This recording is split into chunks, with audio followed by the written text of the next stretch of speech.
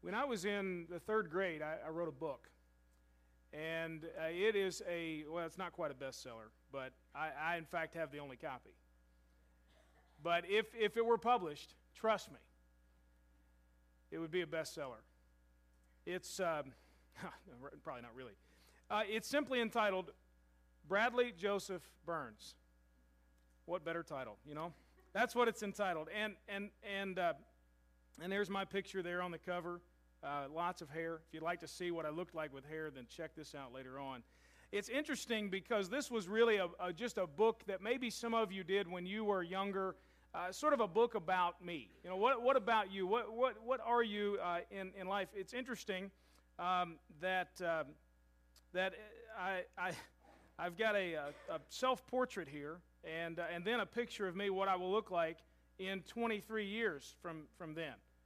No, 15 years. I would be 23, and that's what I was going to look like. And then it's interesting. It talks about what I'm embarrassed about. I'm embarrassed when my mom says something about me to other people. Maybe if you're a younger person here and that embarrasses you, then and I at 8 years old could relate. What really makes me mad is when people bug me, when they make fun of me. Well, we can all probably experience that. I'm afraid of the dark. At 8 years old, I was afraid of the dark. Now, my kids love that part because then they know it's okay. It's all right to be afraid of the dark. Daddy was too.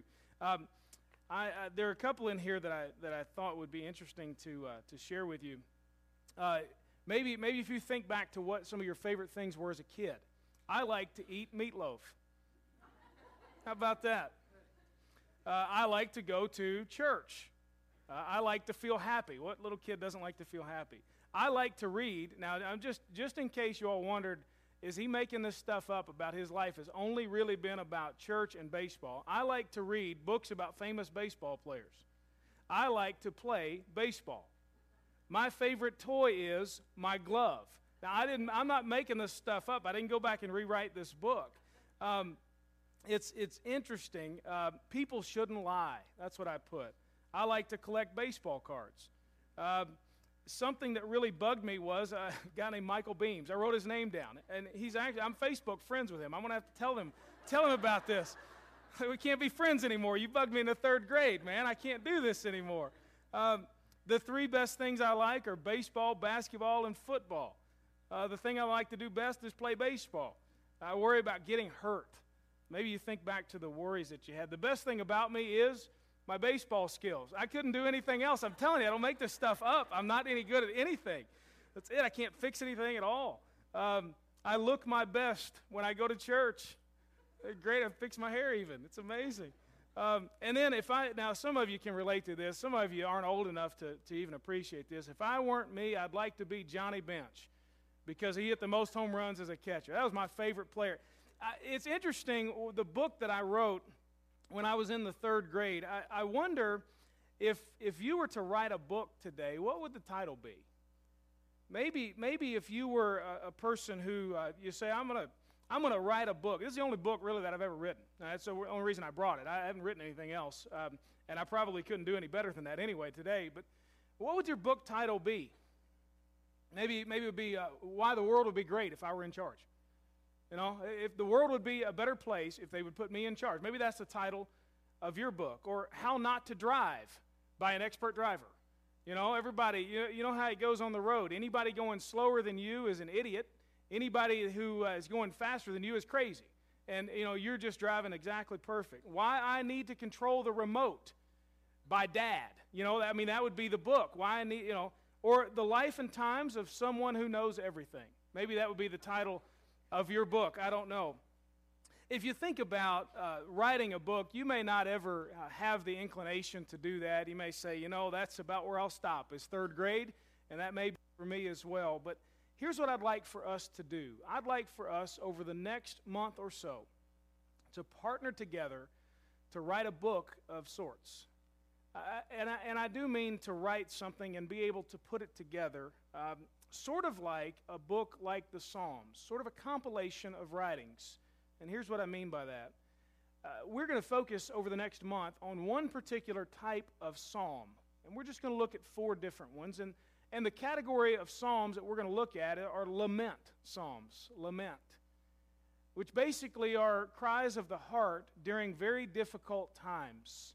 Maybe you've read some of the psalms and you say, I could have written that. It's exactly what I feel. That's what I'm going through. Many of you come today with hurts and pains and things that have gone on in your life that still linger on today. And maybe you're experiencing even new ones. And we're going to look at how to triumph through the tears that life can bring. Some still have very fresh things on your mind. And I hope that at the end of this particular series that I will have gathered enough information from you, not to get into your personal lives, but so that we can write our stories of here's what God has done to triumph through the tears, and to put it together in such a way that we as Elm Grove Baptist Church can say, look what God has done. And we as Elm Grove Baptist Church can, for future generations, hand that down and say, don't ever forget what God is capable of. So for folks who need encouragement one day or even today, we can have something, a small booklet together of stories to say, here's how God brought triumph through the tears. I'm going to ask you at the end of this sermon to begin to write a story about triumph through the tears. In each of these messages, I'm going to give you something very short that you can remember and that you can write about. All right, so just be prepared for that. If you're noticing on the back of your bulletin, there's only one short little statement. I'll just give you the heads up. It comes at the end. You got to wait through the whole sermon to fill in the blanks. Now, for some of you, that's going to drive you nuts, and you're going to try to guess the whole time. Don't get distracted, all right? But I'm going to give you that one statement right at the end because that's what I want you to remember, and that's what I would love for you to write about. My email address is there in the bulletin. If you like to type something and email it to me, please do so. If you want to write it out on paper and hand it to me, we'll transcribe it for you. If you say, please don't include my name, but here's my story, that's fine too. We'll have anonymous stories. I don't care. But I want us to be able to testify to here's what God has done, even through the tears. We collectively, I hope, will produce some little booklet that says, here's what God has done, here's what He is doing, and for future generations, they'll be able to look and say, God has been faithful to them, He'll be faithful to me as well. One of these days, as you well know, all of us will be gone from here. As they say, we'll all eventually move across the street to the cemetery. What will those folks coming behind us have to remember? I hope they'll have at least something that says God triumphed through the tears. The sermon today is for those who have a story just like that. The story of triumph through the tears. Maybe the parents who have struggled with their children. Maybe the parents whose children are no longer with us. Maybe a spouse who's been left by your husband or your wife. Maybe you've lost your job and times have gotten pretty tough. Maybe you've faced disease or the aging process has not been too kind. Or maybe you have lots of worries or you've experienced hardships regarding money or confusion over what decisions to make in life, or maybe with your health or relationships. It's a sermon for those who have a story of tears, and we all have those stories. Even the folks that you think they've never had a bad day in their lives, they're just faking it. Every single one of us has a story filled with tears. I want to encourage you this morning from the Scripture to see how God can bring triumph through the tears. Turn with me to Psalm chapter 91. The book of Psalms is right toward the middle of the Scripture. So if you can find the middle of your Bible, you can look for the book of Psalms. P-S-A-L-M-S, Psalms. There are lots of them, so turn to number 91.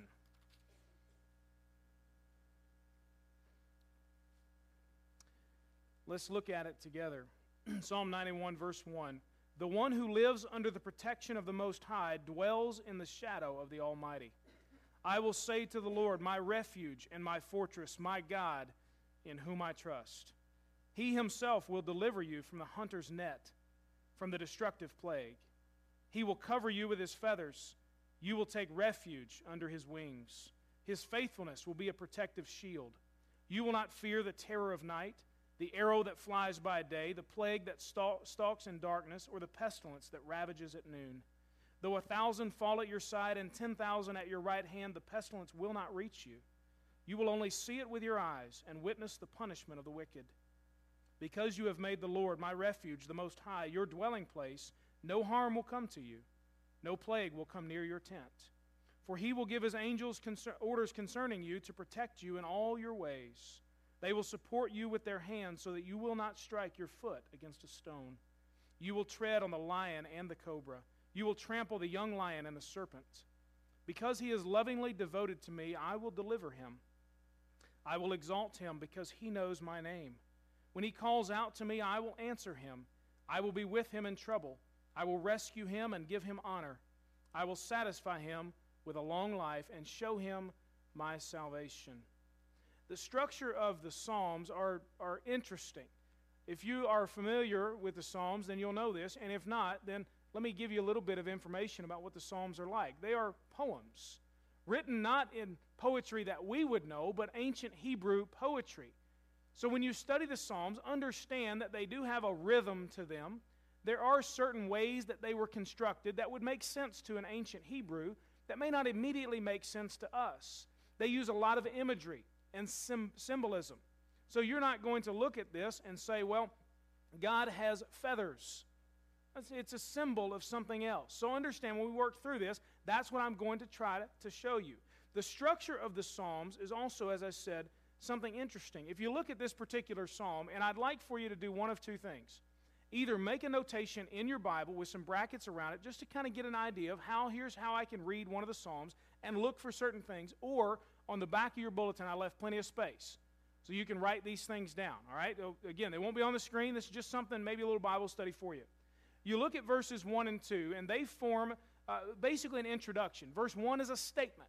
You just write that out to the side. Here's the statement. This is kind of what sets up the entire psalm.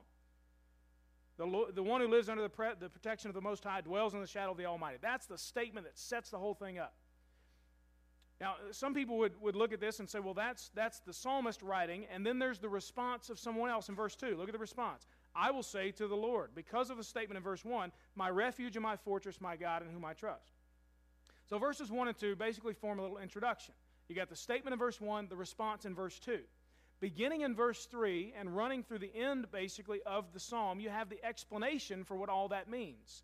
Now, what's interesting, and this is where I want you to write some things down, and maybe you'll get a little confused, and I hope not. I hope I can explain it well.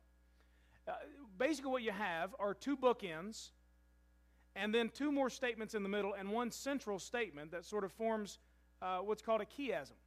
And that's a fancy Bible term for saying you've got statements here, and one statement in the middle.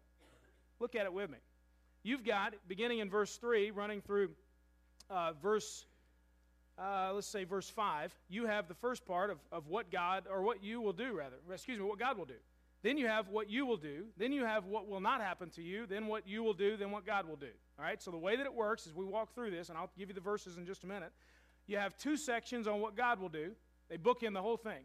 You have two sections on what you will do, and one section on what will not happen to you and why. We'll get to that in just a second. That's how it kind of flows through this. Starts with what God will do, goes to what you will do, then what will not happen, then back to what you will do, and back to what God will do. All right, that's the way that this psalm is arranged. Underlying all of that, and if you want to mark some things here, underlying all of that is the reason that this psalm was written, the issues that you will face in life. Here's what's going on. The setting is possibly, based upon the terminology that's used and its connection to the psalms around it, the setting for this psalm is possibly during the time of Moses and the Israelites when they're wandering in the desert. Now, you think about what's going on during that time. They've just left Egypt, gotten out of slavery. Here they wander in the desert, going to the promised land. Now, they denied God's entrance to the promised land. He said, go on in and take it. They said, no, we can't do that. Back in Numbers chapter 13 and 14. And so God says, because you've not obeyed me, you're going to wander in the desert until all the people who disobeyed me are dead. It's going to take 40 years. You think about their wandering in the desert. What's it going to be filled with? A lot of discouragement, a lot of death, a lot of confusion, maybe some anger. They're hurt deeply because those people that they love will not go with them into the promised land. I heard someone say the other day that it's estimated that no one who was over 12 years old would have been allowed access into the promised land. So all those people had to die. So you have all these children experiencing the death of their parents and grandparents and so on, out in the desert, God preparing them for final entry. So they face life in the desert. Maybe you feel that way today. Discouraged, unsettled. They lived in tents for 40 years, wandering around, picking up the tents and moving on. They're longing for their home that God has promised them, and they're longing for their God as well. That's sort of the setting of what we pick this up in. What the psalmist tells us here is that the purpose, essentially, is to provide some encouragement for those people who are in difficult times. You think of what they would have needed from their leaders at that point. You're going to wander in the desert for 40 years, and all of you will die. They need some encouragement during that time. They need to know that even though that's going to be the case, God had not forgotten them. God had not left them alone. They're going to experience some hurt. Some of the things that they will experience will be unexpected and sudden. They're going to have attacks that will fall on them. They'll have fears. They'll have some things that are self-imposed that will bring them some problems. They'll experience traps set by others, plagues, terrors, arrows, pestilence. You see all this terminology. And so it's into that. It's into what they will face that the psalmist writes the statement beginning in verse 1 and writes this poem as a response to all of that. You look at verses 1 and 2. This is someone speaking from experience. Picture a grandfatherly figure. Just picture that in your mind for a second. Someone who's walked with God for a long time, who's got a lot of wisdom, not just little sayings, but true wisdom from God. And here's how he opens. The one who lives under the protection of the Most High dwells in the shadow of the Almighty. That's somebody who knows God. That's somebody who's been walking with God for quite a while. The response then, as a result of that, I will say to the Lord, my refuge and my fortress, my God, in whom I trust. There's an intimacy with God that's portrayed. Some of us may have the idea that relationship with God, that He sort of invited you over to the house, but you got to stay on the porch. Or you can come into the foyer, and that's about it. You ever had somebody stop by and the house isn't real clean? And you just try to figure out ways not to let them actually get into the kitchen and see how messy it is? You've been there? God doesn't leave you on the porch. He doesn't leave you in the foyer. He says, come on in, have a seat in the living room, go through the fridge if you want, make yourself at home. We get this idea of an intimacy with God that His people experience, verses 1 and 2. The Lord here provides this protection, this reassurance and warmth. The psalmist says, the one who lives and dwells in the Lord, the one who makes his home permanently there. As I said, they're wandering around in tents. They have no permanent dwelling. The psalmist says, make your permanent dwelling in the Lord no matter what happens to you in life. It says he will dwell in the shadow of the Almighty. Sometimes in different literature, shadows are an evil thing. You think of a movie where it's kind of dark. The new Batman movie is coming out pretty soon. I love Batman. He's my favorite superhero. All right? So anybody a Batman fan, just raise it. It's okay. Really, thank you very much. Those are hand raised high. Thank you very much. Some of you are probably Superman fans. Spider-Man just came out. I mean, maybe I'm a Batman fan. You know Batman's always set in the dark. Most of the time it's dark. It's shadowy, symbolizing the evil that's going on. In this, the shadow of the Almighty, though, is not a dark, awful place to be. You know what it is? It's shadow from the sun. It's been hot recently, hasn't it? Spent yesterday on the baseball field. Hank had 2 games yesterday. It was hot. There wasn't any shade. I'm coaching first base. Thankfully, I had a hat. Or I would have been a giant red light bulb this morning, you know. It was hot. It's been nasty outside. Picture the shade, the coolness that comes from getting into the shadow of a large tree. And that's what the psalmist says. The one who lives under the protection of the Most High dwells in the shadow, the coolness, the refreshing nature of God. I will say to the Lord, my refuge, my shelter from danger. You know, the next couple of days the temperature's supposed to drop, but you know what that means? You know what it's got to do for the temperature to drop? It's got to rain, praise God. Hopefully it will. And it might have to storm a little bit. Saw the forecast this morning. Some storms may be severe. What are you going to do when those alerts start coming? You find a shelter somewhere, don't you? Get into the innermost room of your house. Crouch down. Cover your head. Whatever it takes. Some of you have even considered, I'm going to build me a storm shelter in the backyard. It's going to be like a bomb shelter in case we get bombed or a tornado hits, I'm good to go. Maybe some of you already done that. You got all kinds of food down there, and it's all, freeze-dried and the whole deal, and you're ready. You could spend 30 years down there. You're ready. You might just go and do that anyway. You spend 30 years down there. That's what this shelter, this refuge is talking about. Think storm shelter. That's what God provides for us, safety. It says He's my fortress. In ancient times, anytime there was a battle going on and the people would be attacked, they would find the closest city that had walls, and they could run to that fortress and be protected. Now, of course, in today's world, walls around a city are unusual and don't matter anymore. But if you consider they didn't have air attacks back then, getting to the nearest walled city, the nearest fortress, that's how they found protection. And that's what the psalmist says. God is my refuge. He's my storm shelter. And God is my fortress. He's my safety from the battlefield. I run to Him. He says, my God in whom I trust. He says, I hang my life on you, Lord. I hang all my decisions on you, my heart. Every direction in my life that I'll take is hung on you. He uses some terminology here that's interesting. He uses 4 names of God. If you want to mark those, look at it. Most High, Almighty, Lord, and God. He uses 4 names. Most High means God is exalted. He loves us. He has come down to us, but He's not like us. We need to realize His exalted and holy position. I think for some of us that would drastically change our lives. To understand that, yes, God has come down to us to extend grace and forgiveness and friendship to us, but He is not like us. He is the Most High. He is exalted. He is holy. He says He is the Almighty. He is the powerful protector and provider for His people. You think of some mothering qualities. In fact, that word Shaddai has some qualities that would lend itself to thinking about a child nursing at his mother's breast. You think about those mothering type qualities and connotations. I'm not saying anything about the Lord and His nature as far as man, woman, whatever. That's not what I'm talking about. But He takes on those qualities that a mother exhibits in taking care of her children. He is the Almighty. He is Lord. That word is Yahweh, the eternal and sovereign God. You know, when God showed up to Moses in the burning bush and Moses says, who should I tell them has sent me? You know what God's answer is? It makes no sense to us if we just read it. Tell them I am has sent you. And he says, what? He says, I am. What kind of name is that? God is saying, look, I am. I have been. I am now. I always will be. I am the Lord, the sovereign creator of the universe. It's the terminology that's used. And then He says, my God, Elohim, personal, trustworthy God.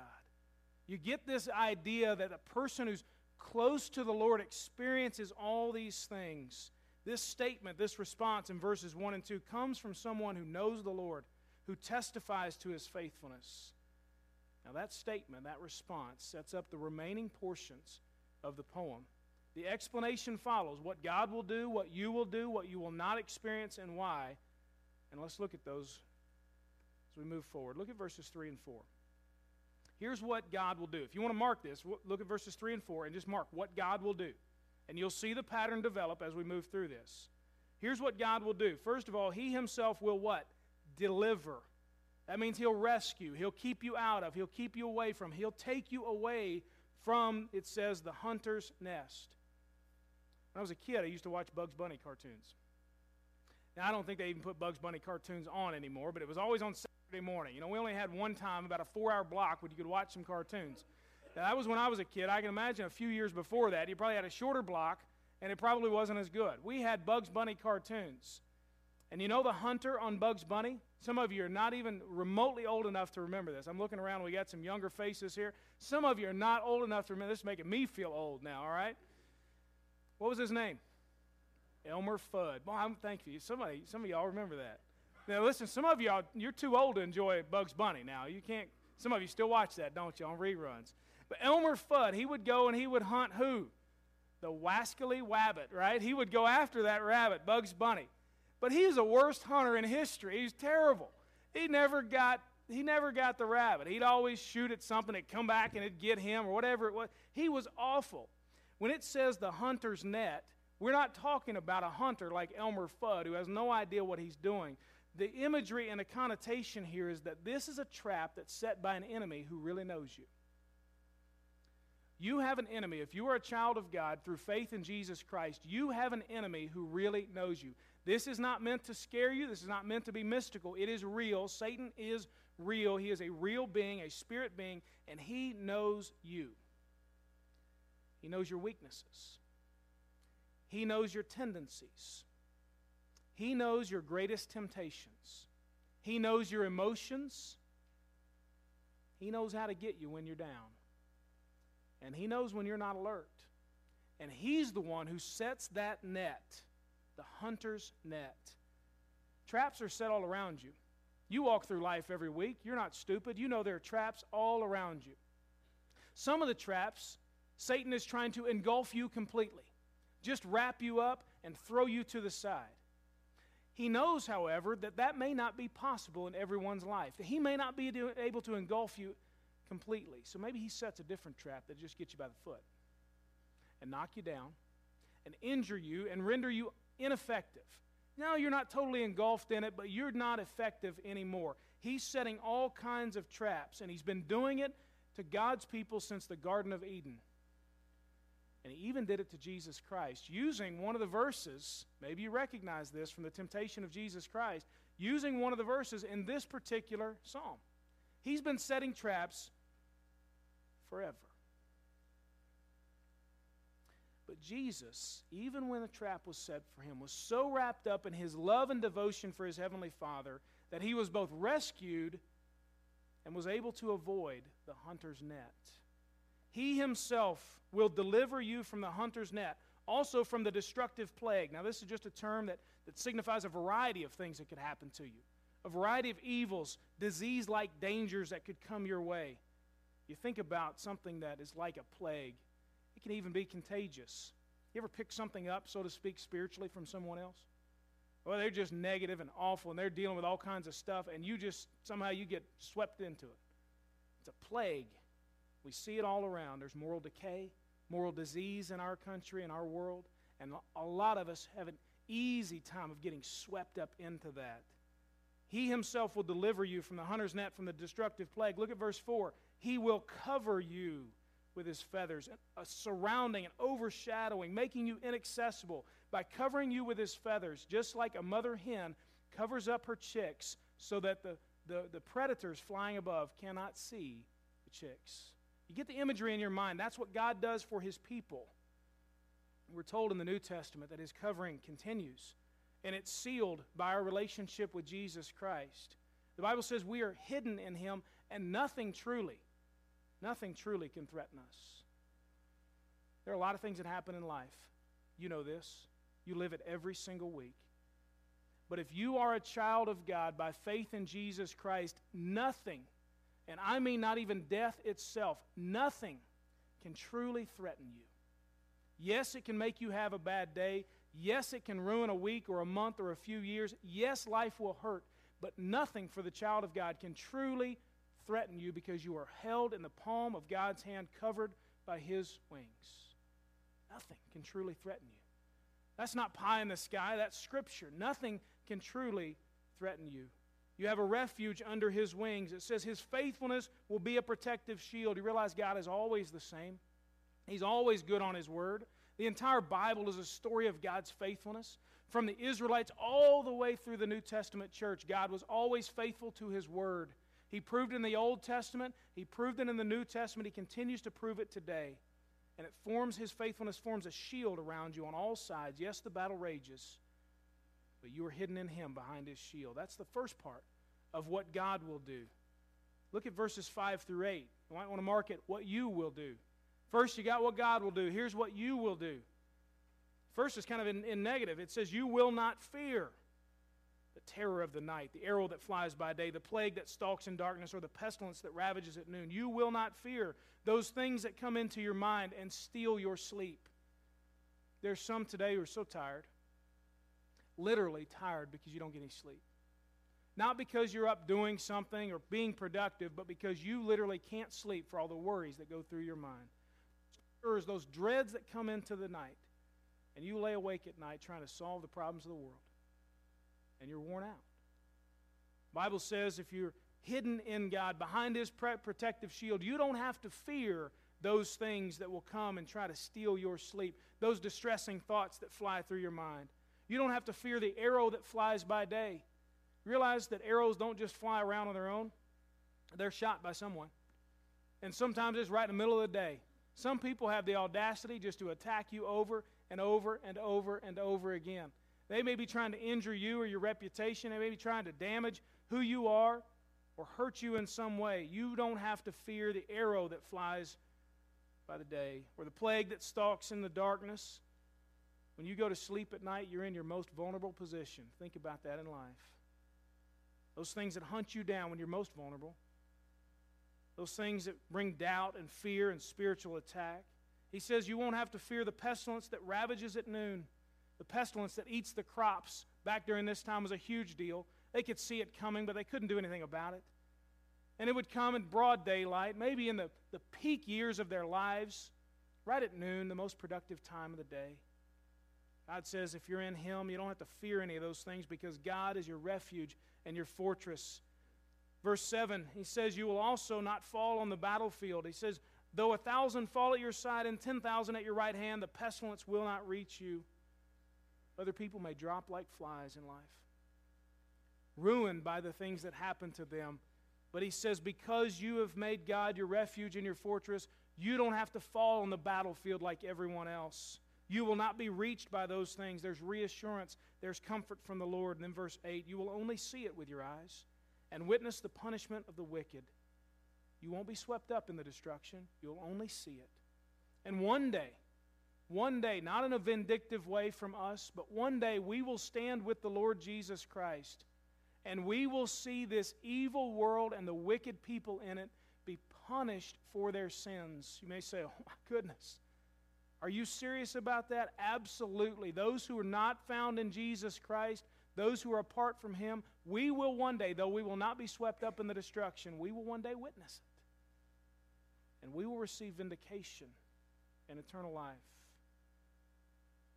You will not fear. You won't fall on the battlefield. You will not be reached. You will only see. And then verse 10, maybe you want to mark it, what will not happen to you? Verse 9 says it this way, finishing up the what you will do, because you have made the Lord my refuge, the Most High, your dwelling place, because you have found your home in Him. Verse 10 now is what will not happen to you. It says, no harm will come to you. No plague will come near your tent. Because you dwell with God, nothing in life can truly reach you. Yes, it hurts. Yes, there are issues. Yes, you're dealing with it right now. But nothing in life can truly get to your soul when you're found in God. No plague will come near your tent. What sweeps other people away, what sweeps the world away and destroys it, will not truly affect you. You cannot be touched when the Lord is your home, not even by death itself. Verses 11 and 12 tell us why it won't happen. There's what won't happen to you. Here's why. For He will give His angels orders concerning you to protect you in all your ways. They will support you with their hands so that you will not strike your foot against a stone. God sends His ministering spirits, His angels, to protect you and to guide you, to watch over you, to preserve you, to support you with their hands as they help to guide you as God's ministering spirits through life, so that you won't strike your foot against a stone. There are a lot of things in life that can trip you up, a lot of things that you can get hurt on, and some by your own doing. Some here today say, well, nothing really has happened to me that I haven't done to myself. It's my fault.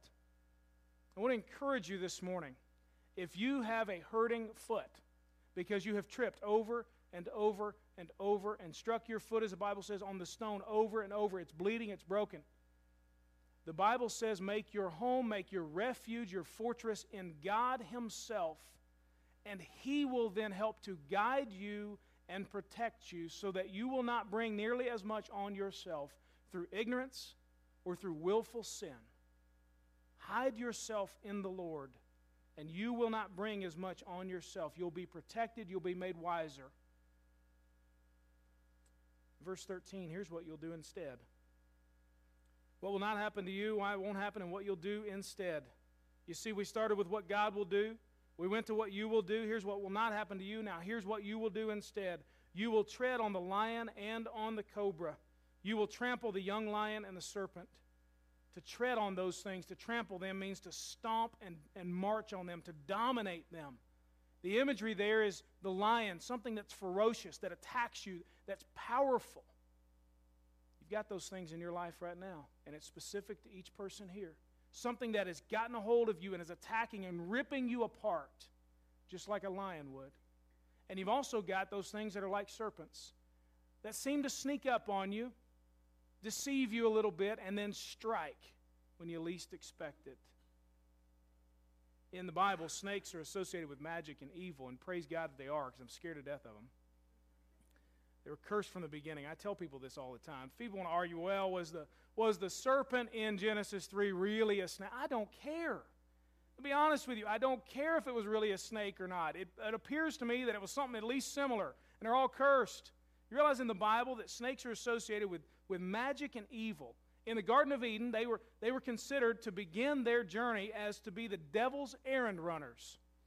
And that's exactly the way I look at them now. There goes a devil across a yard. Some of you go out and pick that thing up. Man, I'm running back in the house or trying to grab a shovel or call somebody. Please come take care of this thing. Whew. They believed in ancient Israel that the unblinking eyes of the snake were peepholes into hell. Now, that's a good description of snakes right there.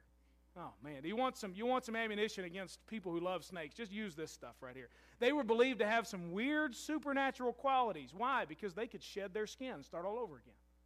That's just strange. Snakes were cursed from the beginning.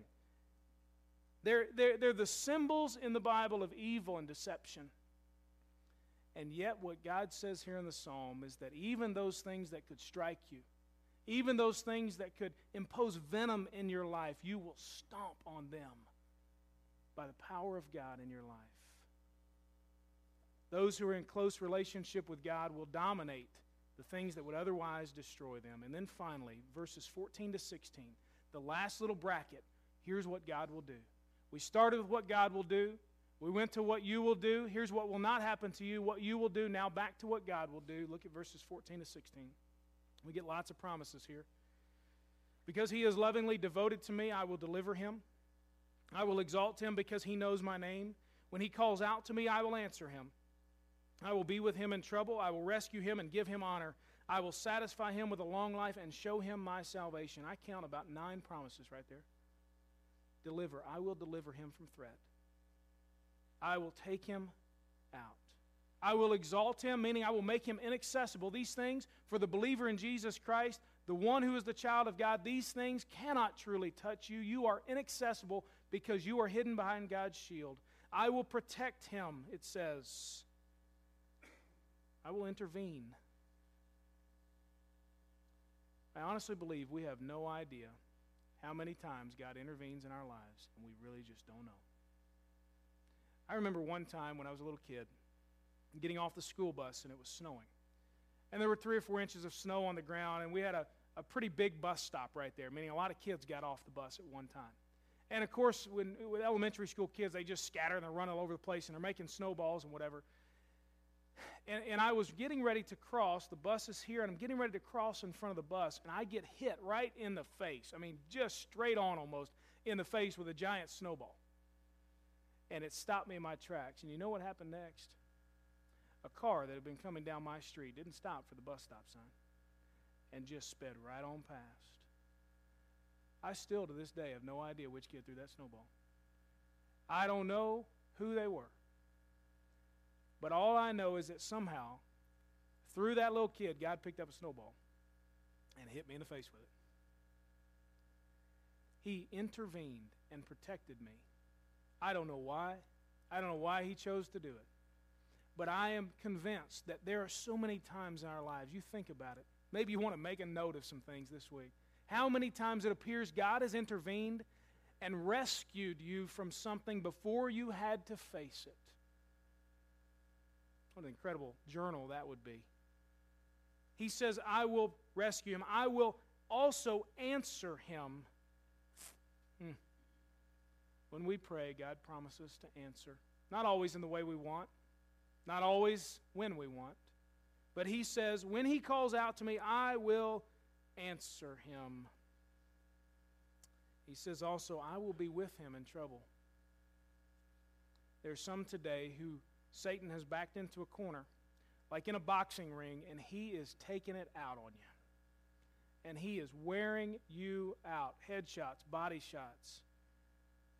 He's getting you any which way he can. God says, I will be with him in trouble. You have companionship in need. You are not in the corner alone. God is with you. He says, I will give him honor, vindication. You ever wanted to just prove to everybody you're right? Certainly no one in here operates that way. I don't, of course not. You ever just wanted people to know, I'm right. Leave me alone. I didn't do anything wrong. God says, I will be the one who gives him honor because he follows me. I will vindicate you. You don't have to gain vindication or revenge for yourself. God says he'll take care of it. I will satisfy him with a long life. I don't know how many years God will give you on this earth. This is certainly no blanket promise that you'll live to a certain period of time. But while you are alive, if you are a child of God, he promises fulfillment and satisfaction and the enjoyment of his greatest blessings right here on earth. The Gospel of John is great about this. He says, whosoever believes will have eternal life. But you know what John says about eternal life? It doesn't begin when you die. It begins at the moment you receive Jesus Christ as your Savior, and all those blessings can come to you. Even if just a shadow, even if just a preview, you get to experience those things. And finally, God says, I will show him my salvation. God will prove to you that he is your Savior by what he does in your life. All of this can be experienced here on earth, and that gives us a little different mindset when we face the tears of life. It shows us also a preview of what is to come in heaven. In order to triumph through the tears, here's something I want you to remember and I want you to write about. I am not completely immune from life's issues, so I will trust God completely. I am not completely immune from life's issues, so I will trust God completely. I really believe that's the message of Psalm 91. You and I will face lots of things. We're going to face some attacks. We're going to face some dangers. So we're not totally immune to the issues of life. You say, amen, I know that. And because we are not immune completely, we must trust God completely. He says in verse 14, he is lovingly devoted to me. Trusting God means that you love him. Verse 14 also says, he knows my name.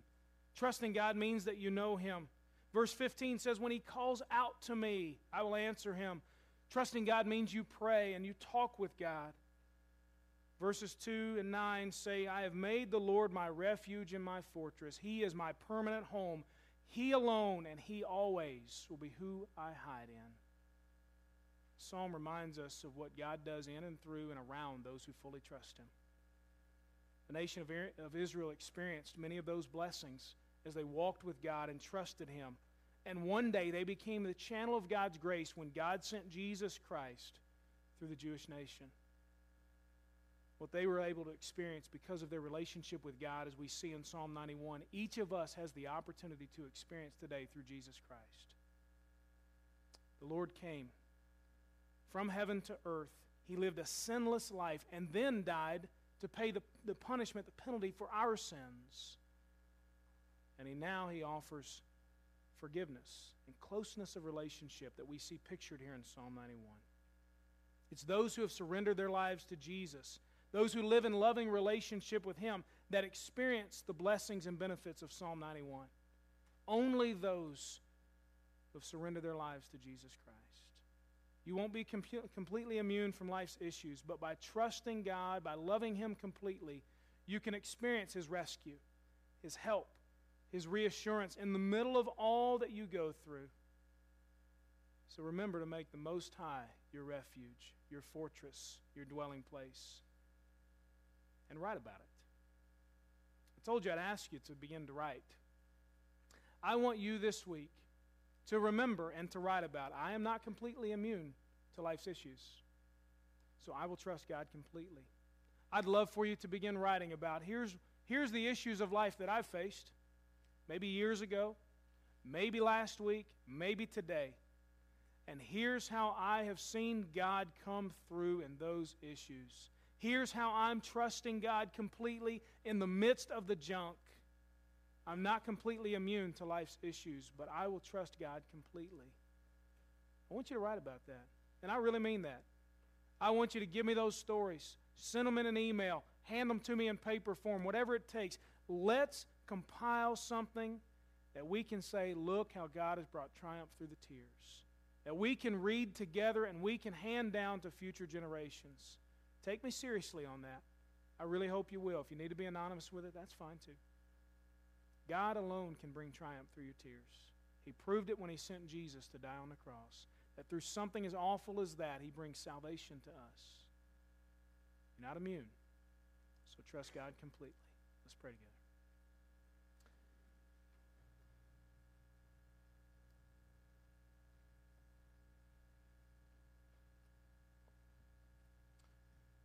Consider your issues this morning. The things that are going on even now. And as you consider those, direct your eyes to the Lord, the Most High, the Almighty, who alone can provide for you refuge and salvation. Direct your eyes to Him. There are some here today who need to submit their lives to Jesus Christ. Do it today. Don't wait another moment to say, Lord Jesus, you take it all. I place my faith in you. I don't care what these people think of me. I want you. Turn your issues over to Him. Be found in His fortress and behind His shield. Heavenly Father, we are so thankful to read and to study your word. May we be found hidden in you. I pray for those who need to give their lives to Jesus Christ, that, Lord, during this song, they would stand up and say, that's me. I want to give my life to Jesus. Receive forgiveness from my sin. Receive eternal life and His blessings here on earth. Lord, I pray for those who are attacked, torn apart, it seems, this morning, that they would make you their dwelling place. Thank you for your deliverance and your rescue and your protection. Help us to trust you completely. We pray in Jesus' name. Amen.